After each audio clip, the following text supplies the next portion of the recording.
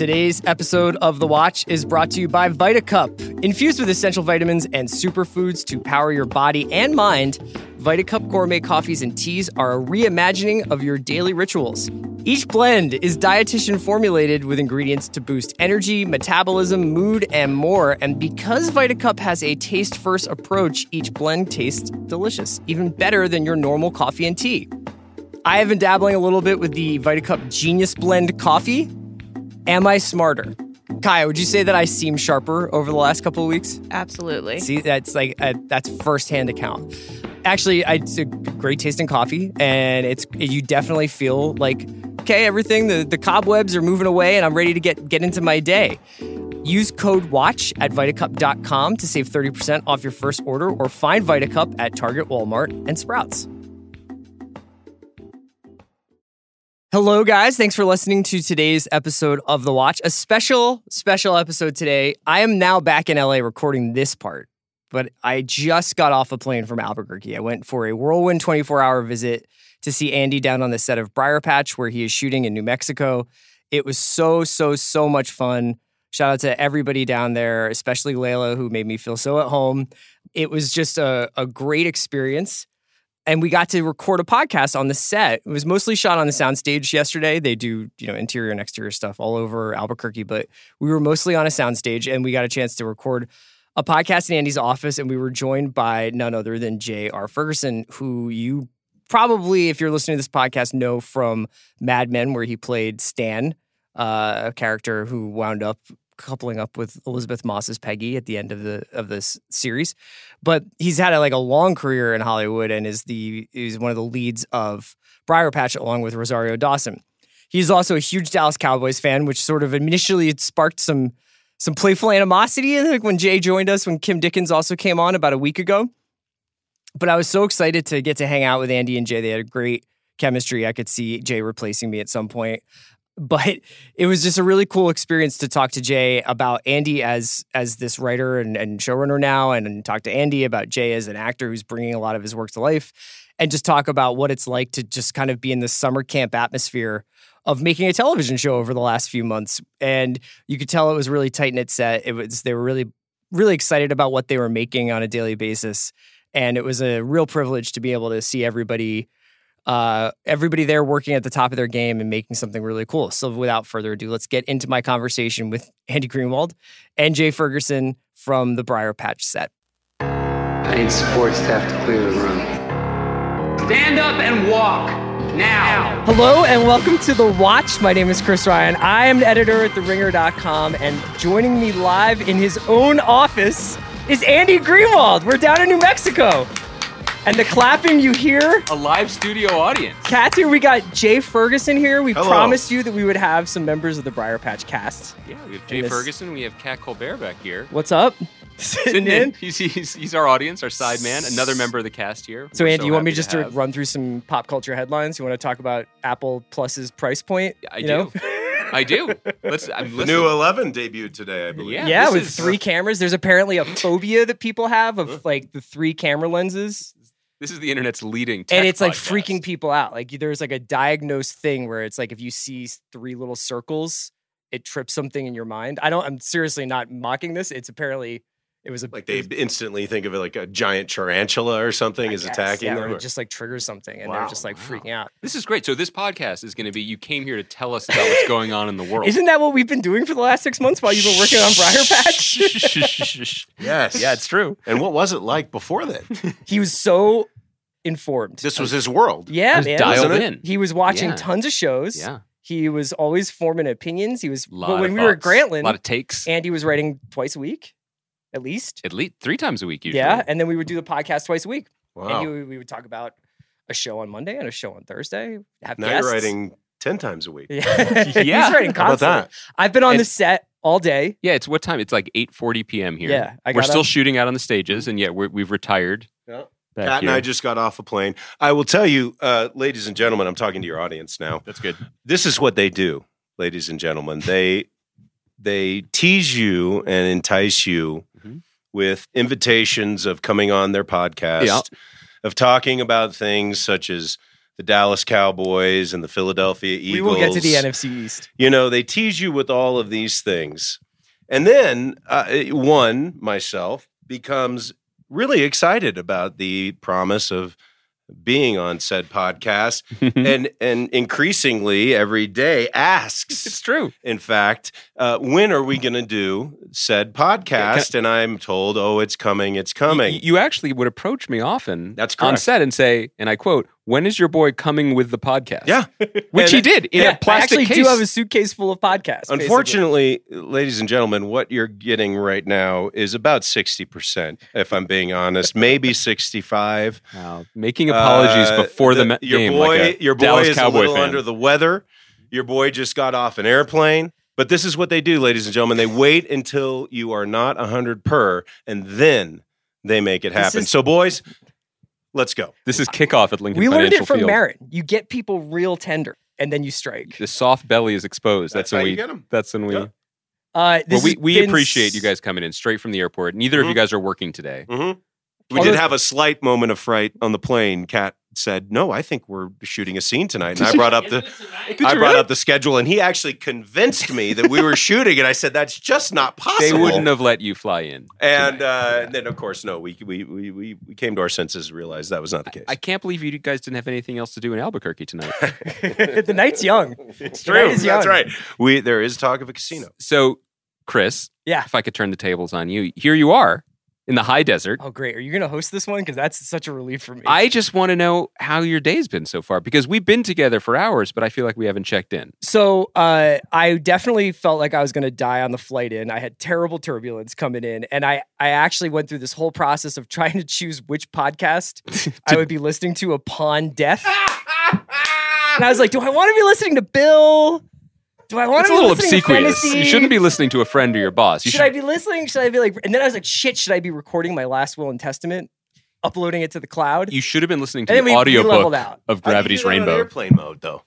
Well, I think you could do the voice memo and just just hope that it makes it through. Right. They're doing great things with these phones. Do you have a now. black They got box three recorder? cameras, yeah.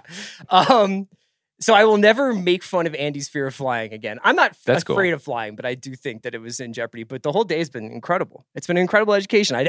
I've been on a couple of sets, but never with the intimacy of this one. Have you ever been to Albuquerque? Briefly, as like on my way to Santa Fe, Mhm. and I feel like my opinion of Albuquerque precedes me a little bit. I've been a little bit critical about it on this podcast. It's gotten around. Great city, great town. Yeah, it's a Great hell of a town. Do you guys like Albuquerque?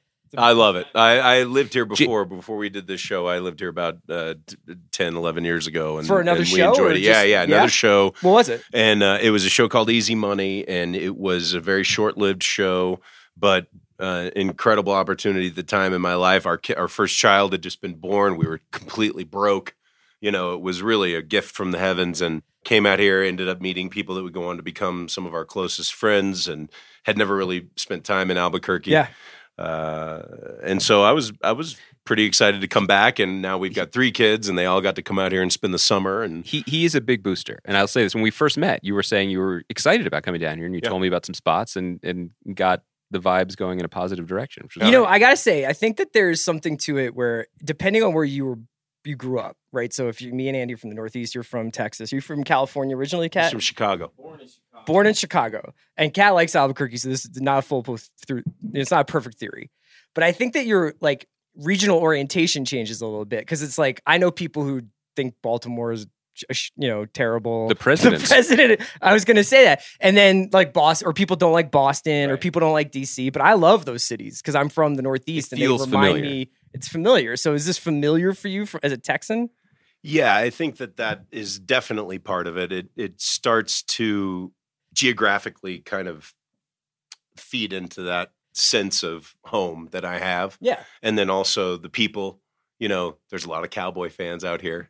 It's so gross. And, God love them. I mean, they're America's team. So it's like, what are you going to do? But I mean, as far as proximity is concerned, that should be the team that they're pulling for. That or the Cardinals, I We guess. aren't going to do this yet, but I will just say that all before the pilot, during the pilot, Jay's like, there's this great brunch spot. It's my favorite spot. You got to come with. So at a certain point, we found a free weekend. We were all here during the pilot.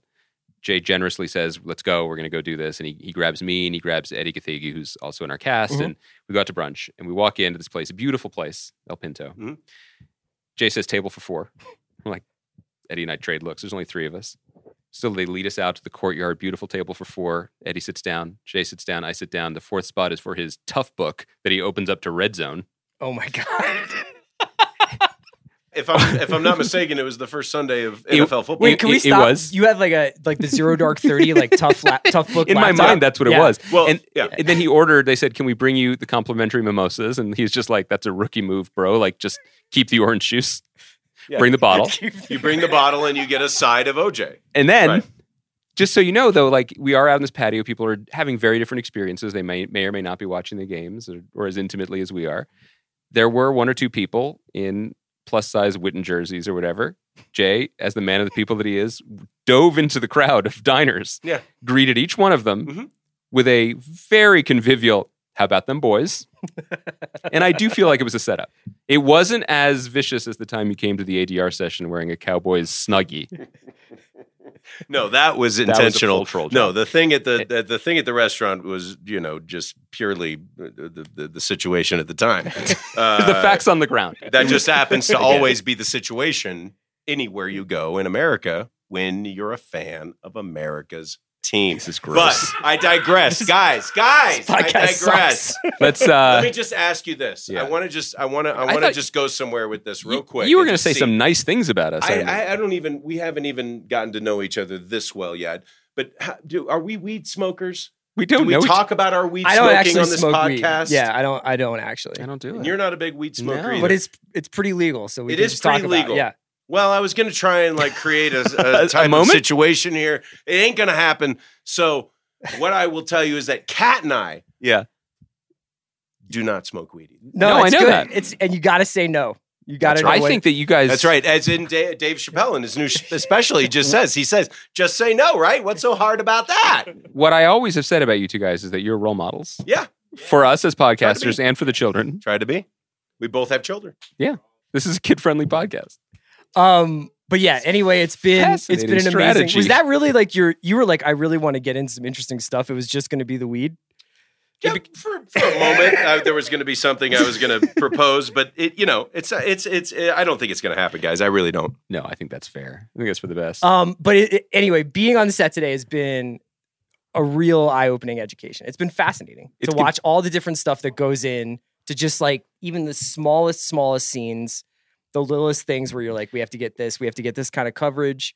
We were shooting, and we can't give too much away, but we were shooting a scene with the fabulous Alan Cumming and a few other terrific actors, but I won't name them because I don't want to spoil the characters. Yeah, here on stage, and we were on the scene for like 4 hours. Like we did a lot of interesting coverage, a lot of cool stuff, and then I really wanted to dazzle my buddy, so I took him to a pre-production concept meeting in the lunchbox for an hour and 15 minutes. Did you cut the air at a certain point? Yeah. Was that like a power move? Was that like you going Fincher? Yeah, I was like, I want to see you guys sweat. I want to sweat them out. The meeting was going on too long. Yeah, no, I was going to actually ask if there was a bit of a sadist of having it in there. It was awful. Yeah. It was very cold. But Chris got to see firsthand just like the minutia of like what background, how many background people do we need in scene 14B? You got to see exactly how exciting his job is on a daily basis. What I think he got to see was when they all are talking about it, and then all 22 heads turn to me, and I'm like, oh, yeah. No, yes, definitely. Definitely. This is, I want to ask. Because Jay can speak firsthand that I, tough but fair is how I run this show. Yeah. Oh, man. Iron Fist. There's stuff is like the with nickname that a lot of the crew have given him. Can I say that there's stuff with time shifting? Not like time travel, but like there's. Jay's character becomes unstuck in time, like Desmond on Lost. No, but and you're answering questions about stuff like what it would be like in present, what it would be like in the past, or day and night. Sure. But the thing that's fascinating is that he and I have been talking for 8 years, almost 8 years on this podcast. Yes. About the mechanics of storytelling, the mechanics of television, and like the overall trends that we see. And then you get an experience like this, and just even in one day, I can see any show and any episode is just an accumulation of these little decisions, right? Like these little things where it's like, do you want me to go over here? Like, do you want me to gesture this way? Do you want me to step back or step forward? And then all the little things that you guys are deciding in this like tin box in the middle of the desert. Should we hang this here? Are we going to bring this back? What's the intention? But I think that I thought this a lot. We used to talk about this. I used to write this in criticism pieces, but I think the best shows have a consistency of vision in the decision making, and there's no decision that's too small. You know, someone whose style you compare me to often, Jay, Matt Weiner, famously would like every ashtray, right, had to be exactly right, every detail. And that's what made that show the masterpiece. Well, what I will say about our dear friend here, Mr. AG, is it is very reminiscent of that. And what I love is a vision that starts, and if you think about it like a pyramid, and I'm going to blow our boy up real big right now. Before he rips my soul out. I'm not so sure his head's going to fit through the door after this, but what I will tell you is it's kind of visually like a pyramid, and you've got the idea at the top, right? And all of the facilitators of that idea lie below, and they are equally, and I know that Andy will back this up, as important to the idea coming to fruition. And so everybody is a cog in the wheel. Everybody has got to work in unison. If one cog breaks down, the machine breaks down, yada, yada, yada. But the idea has got to start somewhere, and it starts at the top, and it trickles down, and it is so fun to watch AG's evolution and progression into this spot that he holds now, and embracing it and excelling at it, really. And tyrannical, emotionally distant, withholding. That's season 2. Amazing when you yell at people loud enough. What you get? What they will do for you. But it is. I'm going to interrupt the compliment because I can't stand it. Because I know it's coming at the end of it. But that is the beauty of it, and Chris got to see it today, which is that we have so many people here who are so good at their jobs, and their jobs are things that I don't even understand how they do it. I mean, I was joking with our ACAM operator, Matt, today, and I pointed to the camera and I said, I'm sorry, what's that again? But that's really not too far off from the truth. But getting everyone who's so incredible at their task to buy into the larger thing is the hardest part and the biggest challenge and the biggest responsibility. And I don't take it lightly, and I appreciate it, but I also love memories now. We're almost done. We started shooting the pilot a year ago. We're almost done with the season. We have 2.5 weeks left. Just how much of the pilot was you, Jay, and Rosario and Brian Garrity elbowing each other and giggling and pointing at me as baby took his first steps. because you knew, especially you, because you'd been on a series for a long time. So you knew all the things that were about to crush me. well, crush you and lift you up. True. Also. Yes. And new positions that you maybe had never considered yourself being eligible for, that you were very eligible for, that you were forced to take. You know what I mean? And that can be really a tough adjustment for people, you know? It can be. Yeah. How has this changed? And we haven't really talked about this explicitly, but how has this changed the way I know you don't watch TV anymore, but if you did, I'm not a fan. How would it change the way you've been watching it?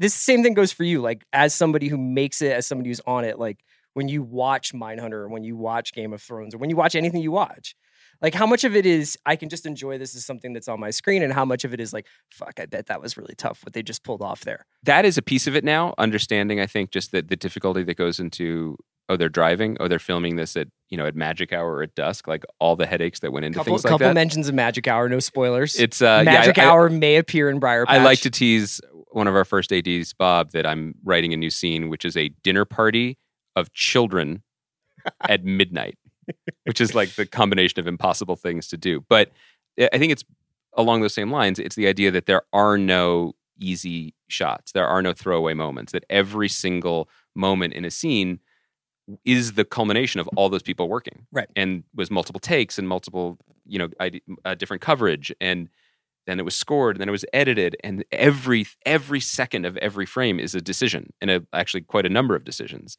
So I think it would be very hard to go back to being just a casual watcher or critic. That's great news for the pod. So, no, I mean,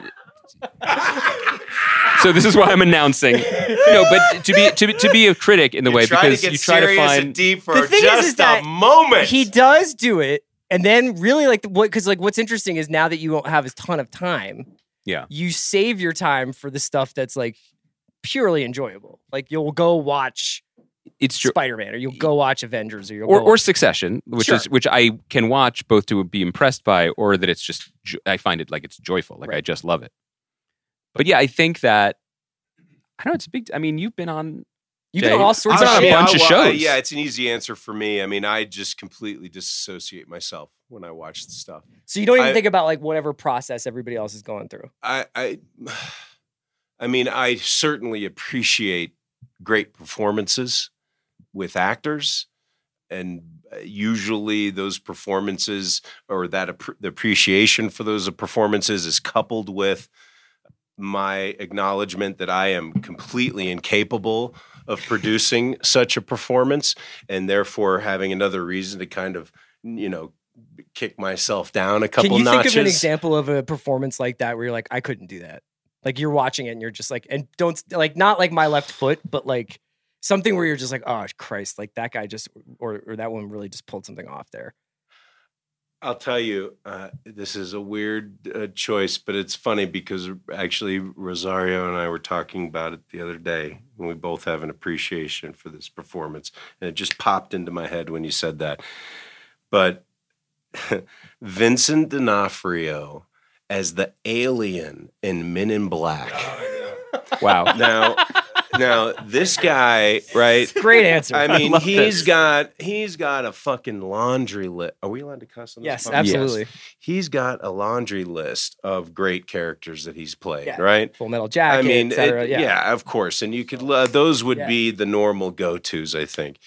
But for me, at least as I've gotten older, what I've come to appreciate more are not just the actors that when the camera is here just up in their faces, they say the words really awesome, but it's when their whole body is exposed and they're using their entire body, because a great, who I consider to be my Yoda, this guy's name is Gulu, is this wonderful director from Brazil, taught me a long time ago that the actor's body is his greatest tool, and that so often in film acting, that tool is abandoned for the sake of the close-up, And so what I really have come to appreciate is full body acting, where it's not just the voice that's acting. It's the fingertips, it's the toes, it's the knees, it's the neck, it's the everything. Yeah. I was going to say that also it's been fun. I mean, I've learned so much more about acting from working with so many great actors, all of whom declined to appear on this podcast. But Jay's here, so we could talk about it. But it was, for example, like we had a great time making the pilot, and everybody got along wonderfully. And then when word started to trickle out that Alan, who I'm just thinking of because he was working today, was joining the cast, everyone got a little excited. And it was kind of cool to think of it that way, because everyone was excited. Am I going to get a scene with him? It kind of raised everybody's game in a way, because when there's someone that you guys admire, or I can just speak to. I mean, because we had this conversation many times over after Alan too. Yeah, that's right. As we kept having these wonderful actors come on board. I mean, I guess phrase it more as a question. So, like, you were excited. Is it a challenge? Is it sort of a spark? Is it the opportunity to learn?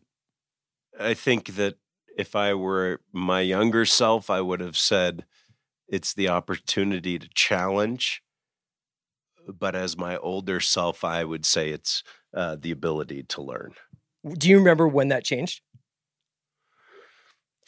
Mid-June. Episode 2 of Briarpatch. It was actually he's aged 3 hours ago. Yeah. No, I would say Kat and I were actually talking a little bit about this on the plane out here. Probably when I started to have a family. Yeah. That's a pretty common, like, I think that's a pretty common turning point in like any profession in anybody's life, is that just changes your perspective. As a childless man, I'm still going for it, but it's okay. You're still just going up to the biggest podcaster in the yard and punching him in the nose. I just have the need for speed still. It's okay. Yeah. You live your life, bro. It's okay. It's really okay. Can we talk a little bit about the material without getting too into the plot? Yeah. Okay. There are reviews out there now. Where, I know. And the 1 and 2 got reviewed in a variety of places because it premiered at Toronto. But Jay, have you done something like this before? Like a noir like this? No way. this is a breaking of ground in many different respects for me. And that is because I feel like most of my time in this business has been spent playing characters that in some way or another, whether directly, specifically, or loosely, are connected to me in some personal way. There's some personal experience that I can lend to that character's experience.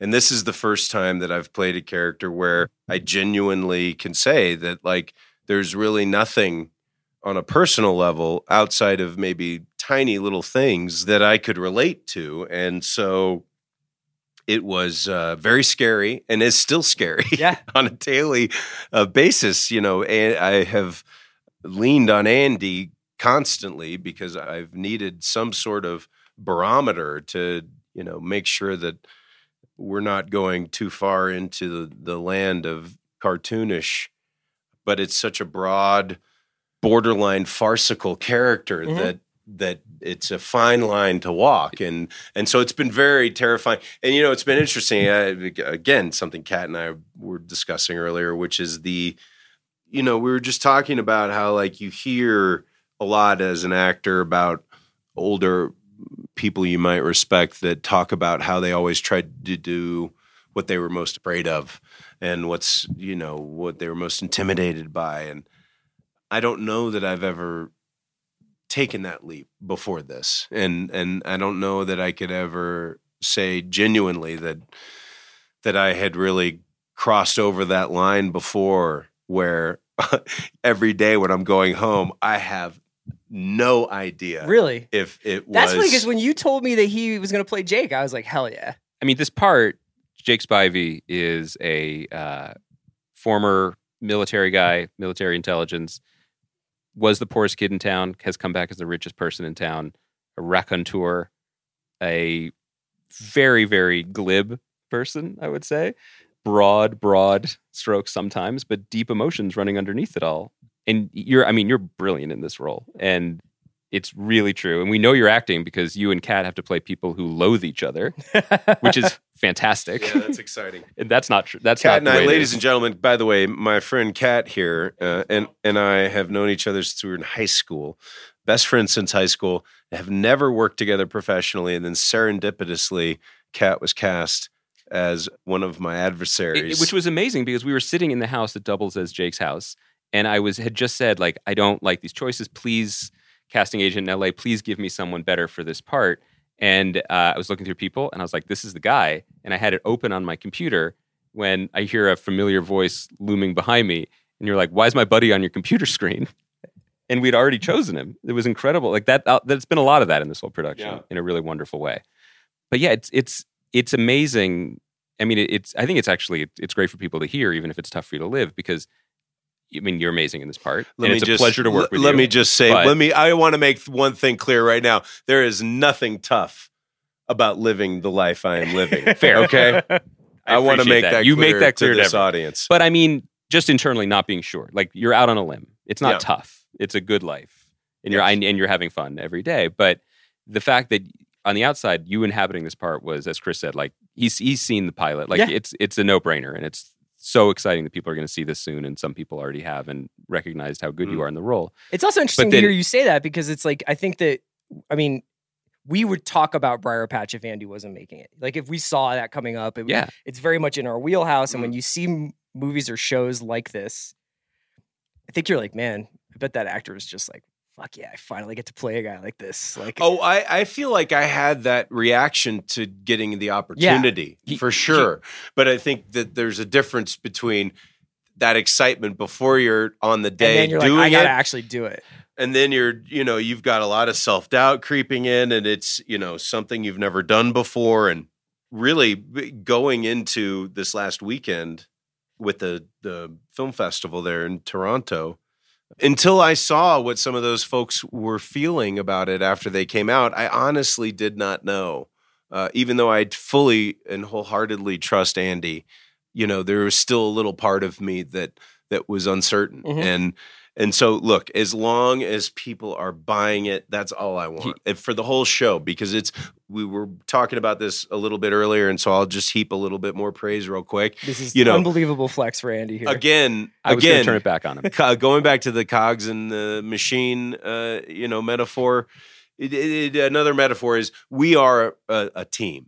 And it is a team. I used to think that too. Just like, no. It is true. You might be on the outs, like, we're on hiatus. Like T.O. and Garcia. You know what I mean? Back in the old days. You just never know.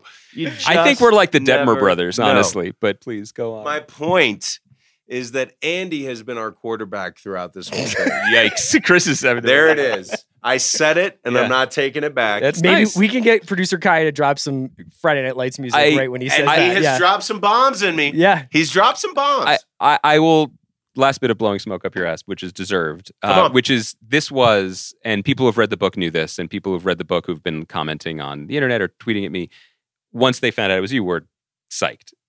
I was most concerned about casting this part. We had Rosario, and then other supporting roles. We had some thoughts, and things started to fall into place. I had no idea how we were going to cast this part, because the part requires, and again, I can't wait for people to see it, it requires someone who can be charismatic and funny and physical and, dare I say it, even a little sexy and scary and all of the galley, all of these different things all at once. And I was like, they don't make actors like that anymore.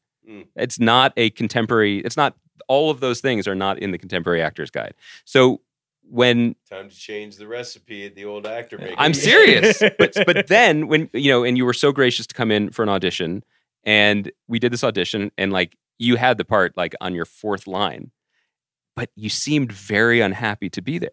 And I was like, there's no question this guy's going to do the part, but I think he hates me.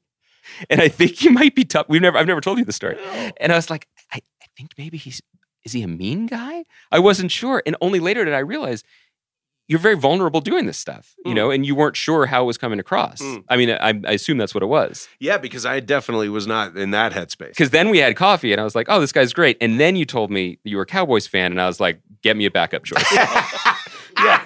Because I don't think I can condone this. Pull the ejector seat. Or commit to this for the rest of my life. I go in and we read a couple of scenes together. And then they say, Andy'd like to have lunch with you. I said, well, of course. And so we go and meet, and not, a couple of sentences in, we hadn't even gotten into the meat and potatoes of the conversation. Or the meat and potatoes we ordered. It was a meat and potatoes restaurant. I don't even think we even ordered. And he says, listen, there's something I got to get out in the open right now. And we just need to, have it out there and get on with our lives. But I know you're a Dallas Cowboys fan. You were fucking wearing a uniform. And you were in full pads for the meeting. And I may have had the pants on. And so then he proceeded to tell me he was an Eagles fan. And really, did you have second thoughts? At that point, I got to tell you, there is not a better icebreaker. Really. Is there? Well, in a professional setting, we did go with. We had something else to talk about. Yeah. With our meeting, that was perfect. Because if we could get along knowing that, then anything is possible creatively. It's the best thing about sports is that you can not know somebody. I know that he and then have something to talk about. A battery at me, right? Frozen in a block of ice. Yeah. He'll throw that at me. Right. And I'll go and I'll give him a hug. Just as Cowboys and Eagles fans have been doing for decades. Generations. Hugging. That's exactly what we do. Works. Today's episode of The Watch is brought to you by the Righteous Gemstones. What happens when the creators of Eastbound and Down and Vice Principals turn their attention to the world of televangelist preachers? Find out on The Righteous Gemstones, airing Sundays on HBO. The new comedy from Danny McBride centers on the Gemstones, a celebrity televangelist family behind a popular megachurch that also happens to be a major money-making enterprise. McBride stars as Jesse Gemstone, the eldest of 3 grown Gemstone children, who sees himself as a maverick in the ministry game. Joining Jesse are his sister Judy, played by Edie Patterson, and brother Kelvin, a pseudo-hipster who always finds a way to get under his brother's skin, played by Adam Devine. John Goodman stars as the family's patriarch, Eli, who finds himself at a point of crisis as he mourns the loss of his wife. He also questions whether the Gemstones are still serving a higher power as they aggressively expand expand their empire. The Righteous Gemstones is a hilarious and irreverent look at high-living holy rollers whose world of mansions, jets, greed, and corruption belies their virtuous, godly mission. The half-hour comedy airs Sundays at 10 p.m. only on HBO. Should we talk about football? I feel like, in a way, we've only been talking about football. I want to. I mean, like, I feel like I have more questions about like what you guys. I mean, you're not. Please, let's talk. We want to talk more about that first before football, right? What I want to know for you, Chris, is what surprised you. Like, did you have expectations about what set was like, or what it was going to be like going on down here? Well, we've made a lot of video shorts at the Ringer, so I kind of have a pretty good understanding of filmmaking. Yeah, Chris was like, they turn around in coverage now because that's what they did on me yesterday on the set of Mindhunter. I think that the thing that surprised me most was just the look. Like the look within when you're actually in Video Village and you see someone framed up like that, you're in it. It's like, it doesn't matter that it's not on your 60-inch Samsung or you're not watching it in a movie screen or something like that. Like, that's transporting. And when they have that framed up like that, you're just like, oh man, like this is a show. Like this is happening. And these little, like the 7 takes of this sort of in-between conversation that I'm watching are going to wind up being 8 seconds or 12 seconds of the 3rd or 5th or 7th episode or whatever. And that was it. I mean, I think that was like the coolest thing about it was just seeing the look in process. Because I think about that stuff so much when I watch movies and I think about like, why did they make that decision? Or God, you see a Paul Thomas Anderson movie and you're just like, what an incredible composition. And it's like, that's amazing to be there in that moment when the director's framing it up and the director of photography's got it and the actor's like, is it time? Is it time? Like, is it go time? And there is a little bit of energy there that almost feels theatrical. It's cool. Yeah. And also, I think to see when you're on for the first time or visiting a set, like the graciousness and generosity of everyone supporting each other. And even just if we're talking about acting, like when we're close in on an actor, and I won't say the names if we were looking at today. Let's say we're close in on Alan today.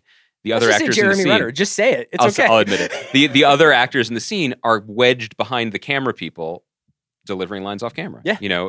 Or when we've done like their scenes when you've been on the phone with Rosario's character, and you call in, because you're there for your scene partner and you're there and it's small, and I know it's not always some people the don't way do it is. I know, by the way, but I appreciate it so much. But that is another thing that makes our outfit special.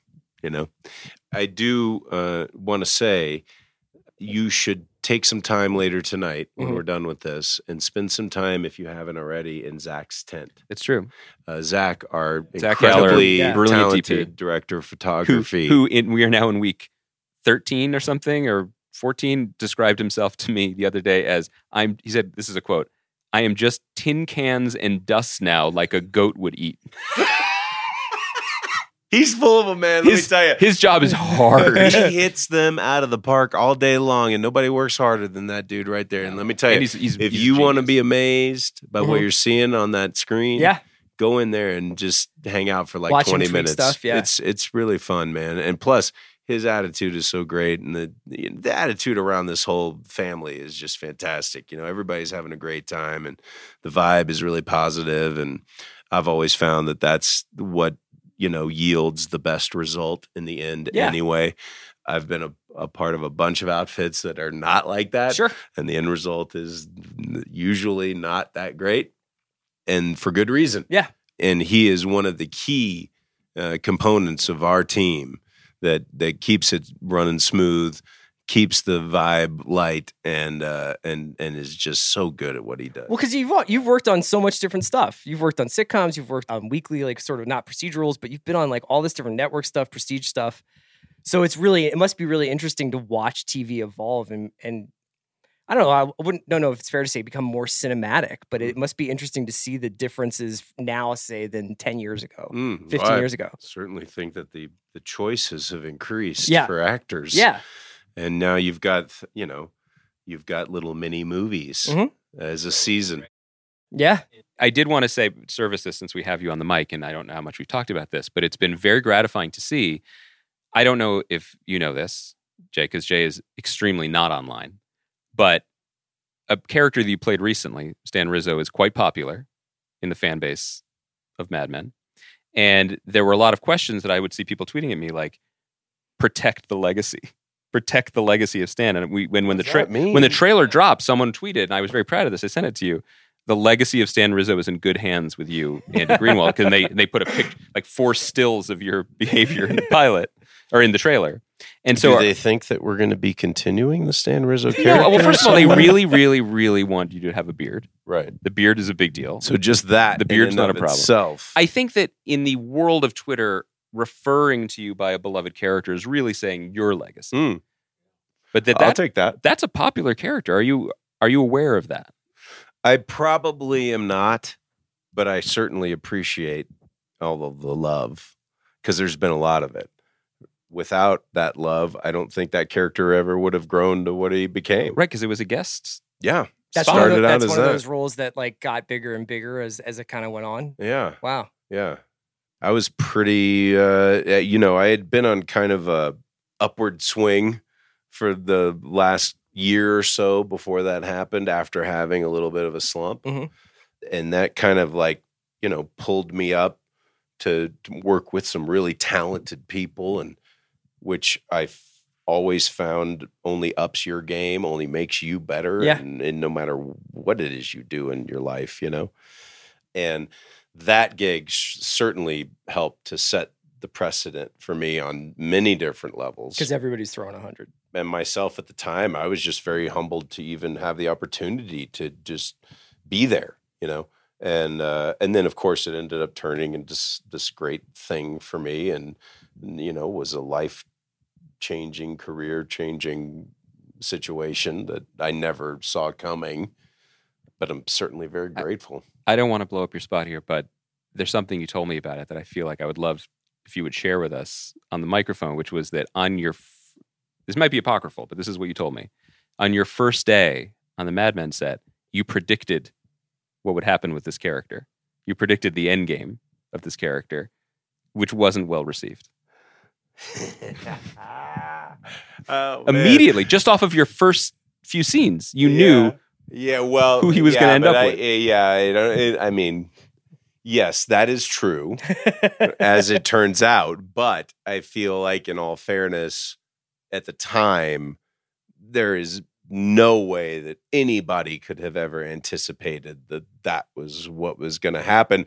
I just was purely looking at the dynamic between the two characters. This is Stan and Peggy. Yes, between Stan and Peggy, and seeing how, using my knowledge of history of the television, and how two characters that usually start out as polar opposites, inevitably end up tendency to coming together. Just like Jay and Chris at the end of this podcast. We haven't even got into the football part yet. It's coming.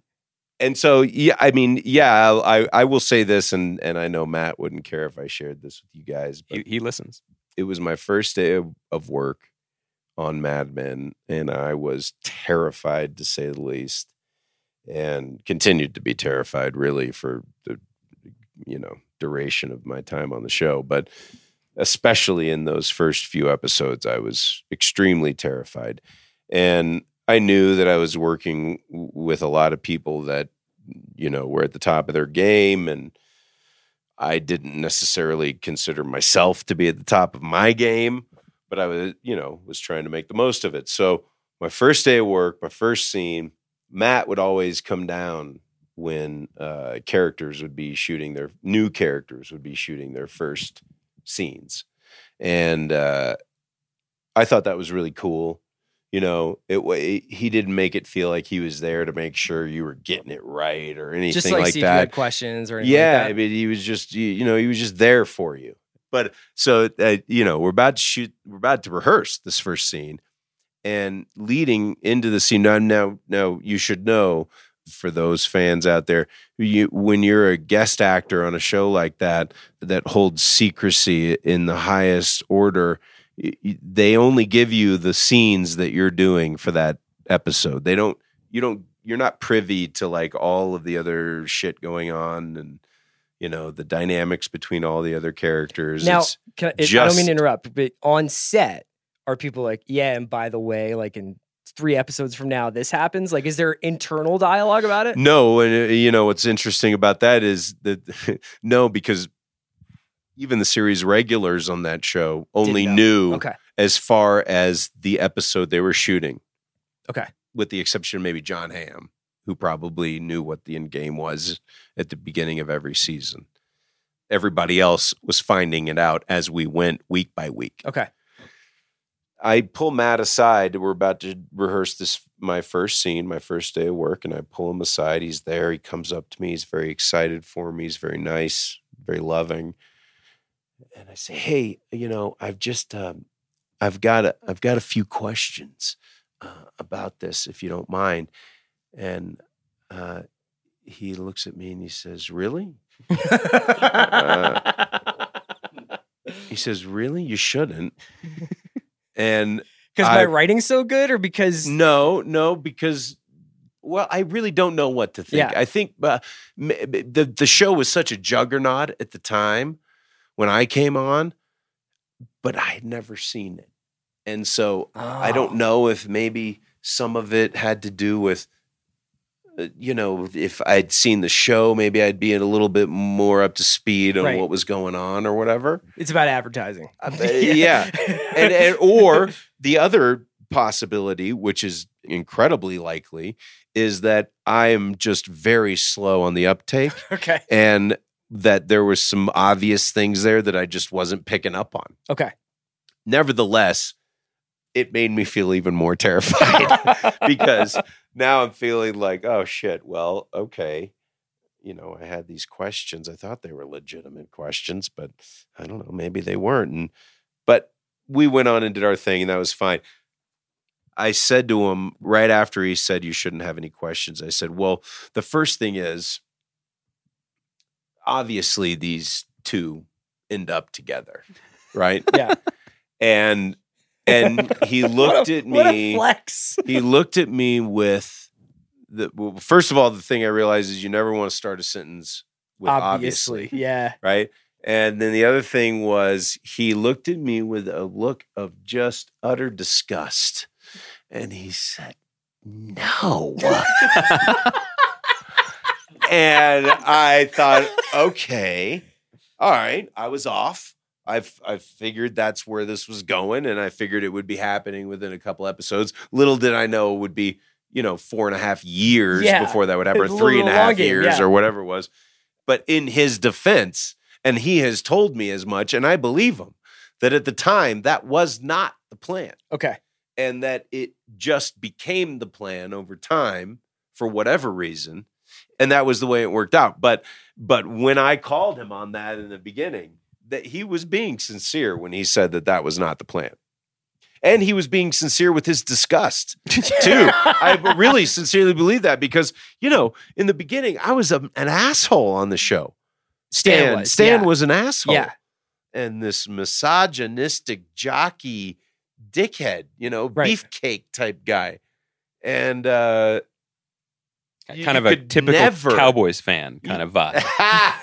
You could never imagine. By the way, 4 seats for my tough book. He was originally supposed to be from like New Jersey, Stan Rizzo. Oh, really? And then after I got the gig and Matt learned that I was from Dallas, he almost had him change it to be in Dallas. Would that have corresponded with Staubach? Oh God, I hope. That would have been fantastic somehow if there could have been a correlation. Super Bowl I. I don't think he was taking into consideration my football obsession, but he was just taking into consideration my hometown, which was kind of nice. Isn't he a Giant? Is he a Giants fan? Is he a football fan? Well, he was really brought up in LA, I'm not. I don't think he really gives a shit about football. To be honest, I guess that LA Chargers. I'm sure. I would say if he's a fan of SC because I know he went to SC. Okay, big Trojans guy. What else do we want to talk about, man? I mean, I know what you guys want to talk about. There's only one thing left, really, isn't there? I think so. I mean, how are you feeling about this, like, winding down? Oh, it's bittersweet. I mean, there's a real summer camp vibe here. It's been interesting. I mean, people have done this before, and I have not. And people, I think, knew the road ahead in a way that I didn't know. And it's that same thing where, like, if you go on a car ride to a place you've never been, it takes forever. And then when you come back, it takes 15 minutes. I think people like Zach, we were talking about, told me at the beginning, he's done full seasons of TV before. He was the DP on the great Hulu show, The Act, and he was the DP on the Unabomber show a couple years before. Oh, yeah. And he was basically like, on day 35, the crew is going to bottom out. On day whatever, like, he just knows what's ahead, and so he was pacing himself. I in a remember way. you telling me, you were like, I can't believe I like wrote all these night shoots, or I can't. Oh, I believe- made many mistakes. I I told can't him believe like there's an 8-hour scene in like in the we're desert. going to the desert Yeah. tomorrow, Season buddy. 2 is going to be really bright. It's going to be bright Yeah. breakfast scenes in a room on stage. I was just sitting with Zach, and he just had this like 10,000 yard stare, and I was just like, never work with a rookie showrunner. That was your mistake. But just watching, like, you do get through it, and you learn, and you adapt, and you find levels that you didn't know you had, and so all of a sudden, it does feel like a minute ago we were still in the middle of this big block of 5 and 6, these big episodes that were feeling like impossible, and Jay had to do some outrageous things that he was incredible in, and I can't wait for people to see. But they were very that demanding. I was terrified of doing on a was. daily basis. But he did. And it was, and that was sort of on everyone's mind as the hard part. And all of a sudden we were through it. And we just weren't just through it. We were done 7 and 8. And now we'll be done 9 next week and on to the finale. And it just goes. And so I'm just trying to be present and enjoy it. And it does feel like there is a little summer camp vibe, like people are feeling the end of it. You know what I remember? I'm sorry. Go ahead. No. I was just going to say real quick, it just came back to me, this memory of my first day, which was us shooting that scene from the second episode where we're walking down the street. Your first scene on the series. Yeah. And working with Steven, our Stephen director, Pyatt, brilliant for director. episode 2 and 3. Yeah. And 10. And me,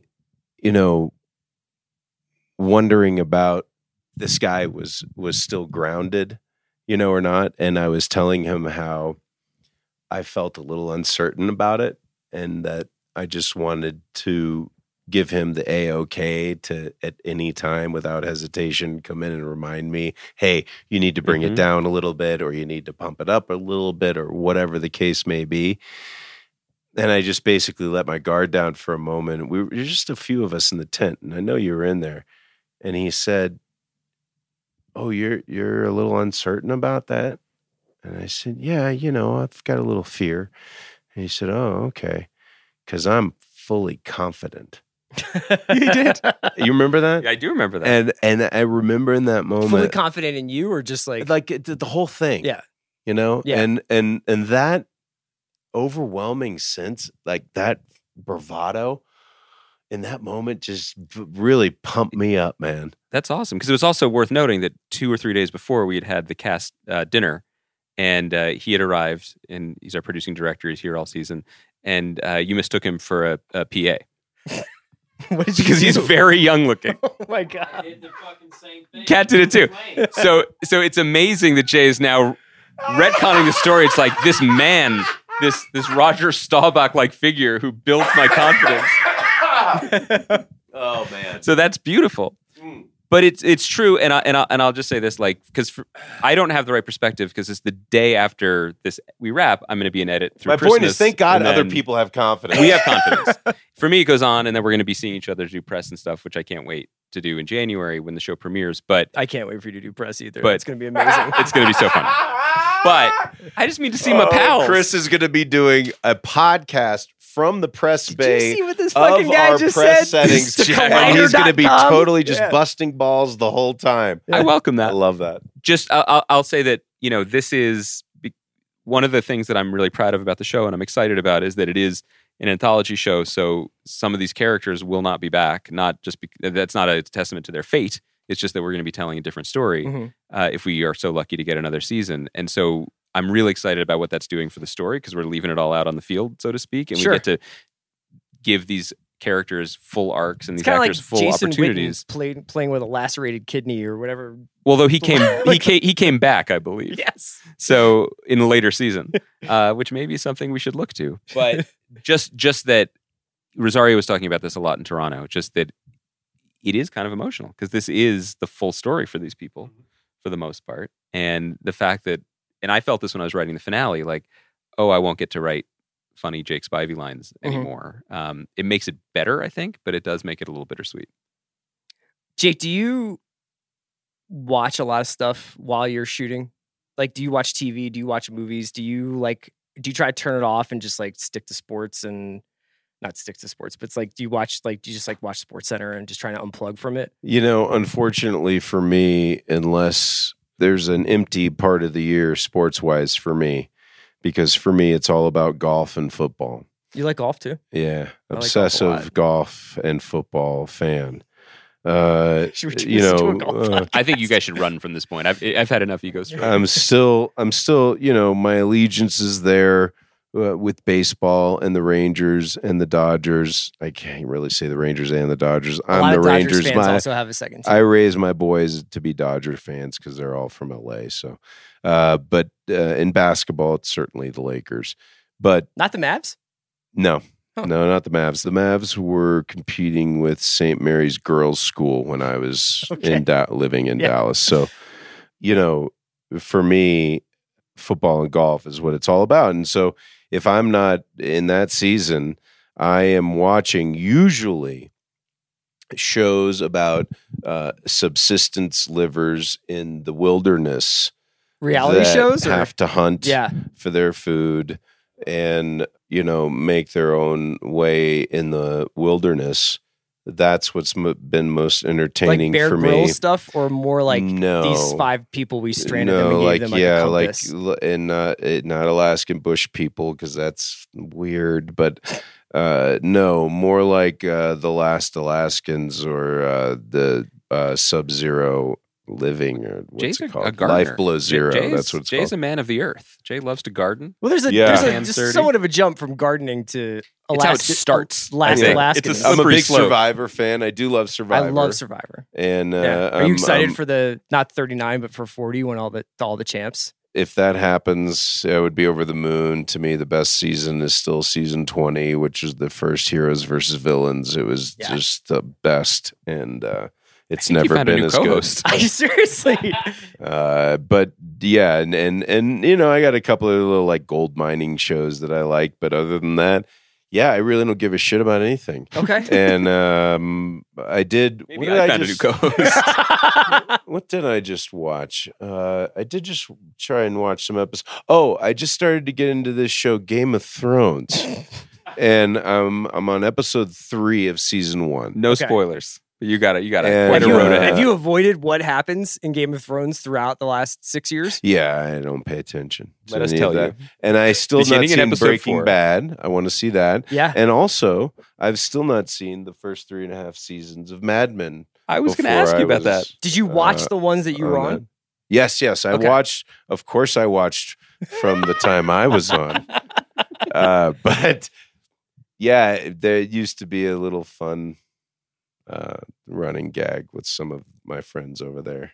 How I didn't know what happened in seasons 1 through 4. Did they ever try to prank you and talk about things they had done in the early seasons to see if you would believe it? I don't know. They might. It seemed like kind of a cranky set. Moments like that, but they definitely used to bust my balls about it because they expected me to, do my research. So I think it's time to unleash the dragons here because now I want to know who his favorite golfer is. But yeah, we should probably talk about football. Because let's talk. No, wait. Let's talk golf. That's a great segue into golf. I'm going to go back on set for a minute. Are you really? So I might. I just want to set the scene here because now everybody's friends, everybody's palling around here, everybody's drinking sodas. But a week or two ago, I grabbed Jay and he made a very brief appearance on the show and then got pulled in by Paul, the PA, who introduced himself to Chris and said, I think I was on the show the other week. And so then I went around the corner to talk to you about important things like Katie Couric's Grub Street diet. Yeah, right. Not realizing that Jay had quickly finished his scene and run out onto the lawn because he had so many sick burns saved up. David Mameted through his scene to try. He was so teed up and I denied him the opportunity to do this. And now, I flew here so that you could tee off because I was talking a lot of shit about Zeke. Oh, I don't think you were talking contract shit. Length. I think you were doing what most people should do. And I was so focused on a variety of different things in my life, including just the Eagles, that I did not hear about this Kellen Moore thing. And so for watch listeners who are still with us on this podcast, Kellen Moore is a young wonderkin. Former backup quarterback, did not see a lot of NFL time, but used to play at Boise State and has brought concepts from Boise State and from college football and from the spread to the Cowboys. Now, they did play the Giants on Sunday, and the Giants are utter dog shit, but the Cowboys looked fucking incredible. He's just I can't believe smiling. I'm just. You won't walk into Listen, it. I'm was enjoying this because, and I want the universe to know, the universe has given me great gifts and constantly just gives me a little needling. For example, having my show accepted into the Toronto Film Festival, International. and then International Film Festival, and on my flight there for this grand premiere, turning to another Jason Rowe and seeing Toronto Raptors star Pascal Siakam sitting on the same plane, reminding me just by his mere presence that his team had dispatched the Sixers in the most vicious way possible. Which is a game I still haven't seen. And then on the way home, wonderful weekend, had such a great time, so proud and excited about the show. And I have a stopover in Dallas, Texas, where the only food option available to me at 9 a.m. was Cowboy Country Grill, where every dish is named after like Moose Johnson or something. It's like the Leon Lett Eggs Benedict. It's disgusting. And I take a picture of it and I send it to this man right here. And he's just like, you should eat there. It's delicious. But all around me, I bet their chicken fried steak was amazing. Are all these, perfectly kind people, lovely accents. That's how it is at Cowboy Stadium, too, man. Literally saying two distinct conversations in which the words 18-0 were said out loud with straight faces. Now that is absolute blasphemy. So I just want you to know where your people are at. I don't accept that, nor do I condone it, nor would I encourage it, and I reject it. So let me ask you this.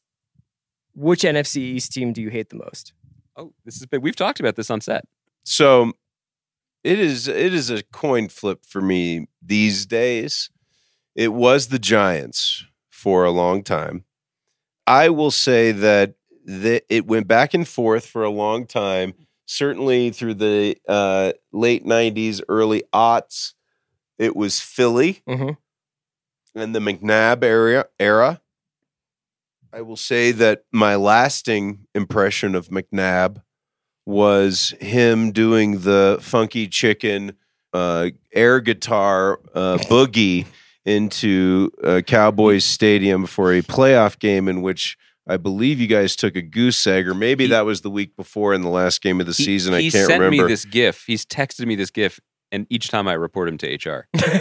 Either way, the Cowboys won that game, and I love that as the departing image of your beloved Donovan McNabb, who you booed when he was drafted. We booed Wentz on Sunday, and then we put up 33 unanswered points. So and listen, it's tough love, Jay. While we're showering false praise on one another's teams, I will contribute and say that was some game on Sunday. Yeah.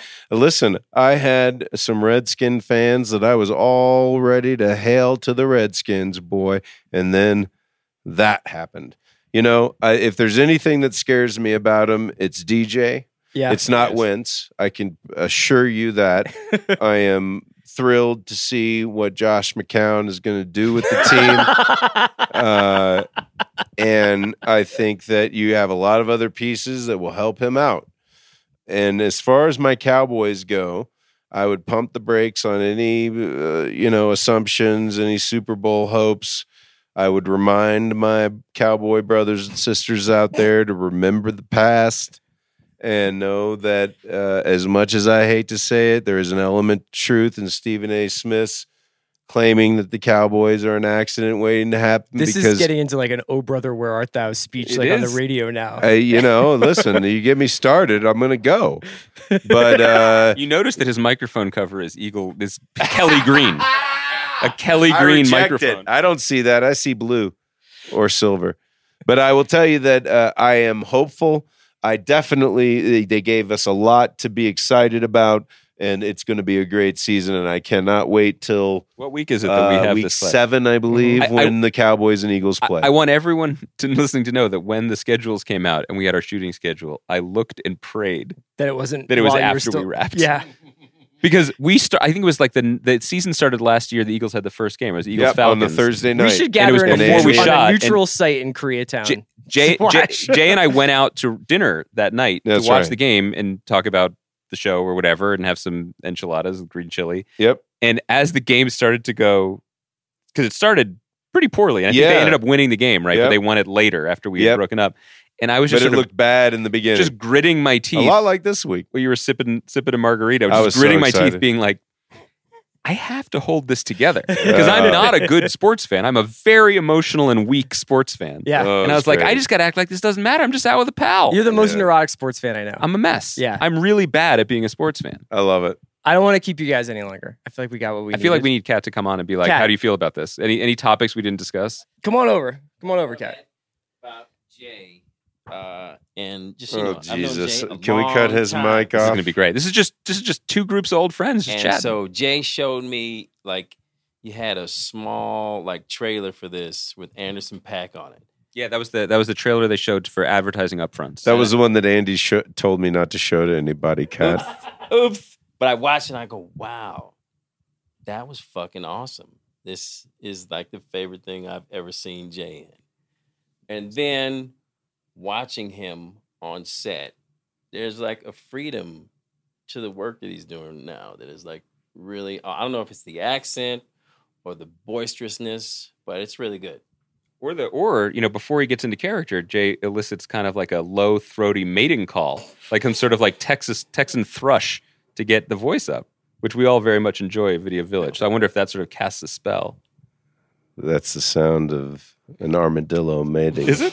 Yes. And you guys, we're catching you now. Like you guys have a big scene tomorrow. We That's won't. right. We won't say anything else. Crazy But this is the stuff, first time you got a fun big stuff scene, right? going on, yeah. Shooting it tomorrow. This will be the first time I've ever acted with Jay. That's right. Not even not Sweet. high school plays or anything. No, nothing. No. We did sing the national anthem together at our high school graduation. Yes. At the Hollywood Bowl, by the way. Oh, no. Wow. Was where our commencement was.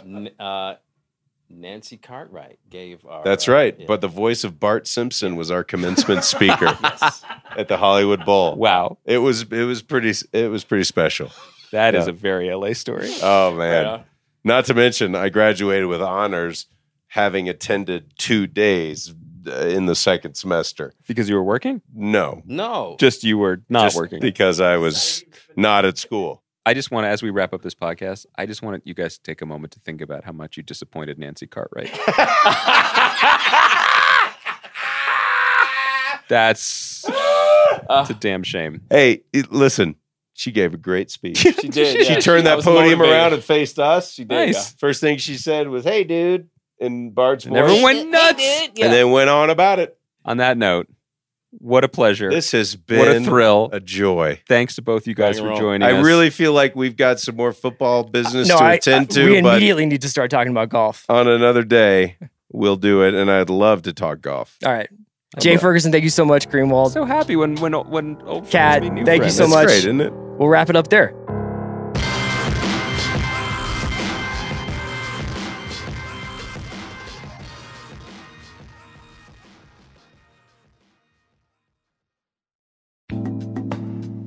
Today's episode of The Watch is brought to you by The Righteous Gemstones. Don't miss The Righteous Gemstones on Sundays on HBO. From the team behind Eastbound and Down and Vice Principals comes the story of a popular megachurch / money-making enterprise starring Danny McBride as a bad boy preacher, Jesse Gemstone, John Goodman as the family patriarch, Eli, and Adam Devine and Edie Patterson as the younger Gemstone siblings. The Righteous Gemstones airs Sunday at 10 p.m. only on HBO. Today's episode of The Watch was brought to you by VitaCup, infused with essential vitamins and superfoods to power your body and mind. VitaCup gourmet coffees and teas are a reimagining of your daily rituals. Each blend is dietitian formulated with ingredients to boost energy, metabolism, mood, and more. And because VitaCup has a taste-first approach, each blend tastes delicious, even better than your normal coffee and tea. I love the Genius Blend coffee. I highly recommend that. It's a lovely coffee. And you just automatically get that jolt where you feel like, okay, yeah, I'm ready to start my day. Use code WATCH at vitacup.com to save 30% on your first order, or find VitaCup at Target, Walmart, and Sprouts.